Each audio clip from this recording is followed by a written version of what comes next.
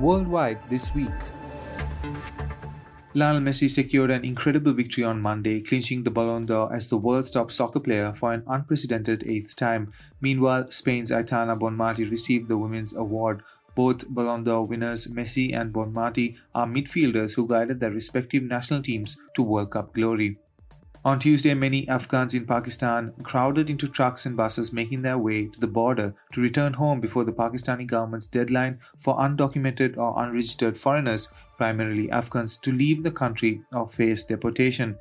This anti-migrant campaign has received widespread criticism from UN agencies, human rights organizations, and the Taliban-led administration in Afghanistan.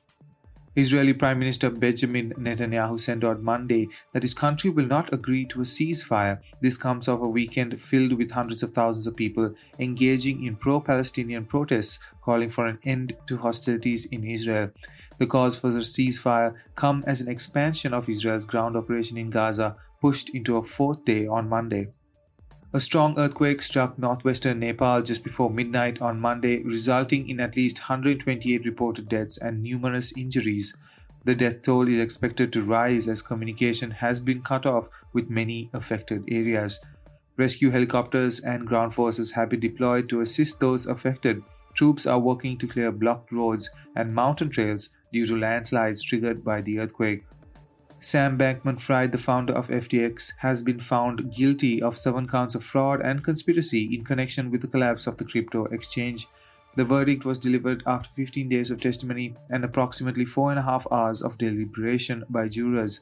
Bankman-Fried, who looked visibly affected by the verdict, faces serious legal consequences, including a potential prison sentence for up to 110 years. The charges against him include stealing billions of dollars from FTX customers' accounts and defrauding lenders to FTX's sister company, Alameda Research. Israeli ground forces are expanding into Gaza as analysts say there is a lot of ambiguity in what appear to be smaller land operations rather than a full-scale ground invasion. The expanded ground attacks follow more than 3 weeks of heavy aerial bombardment by the Israeli Defense Forces of the densely populated Gaza Strip.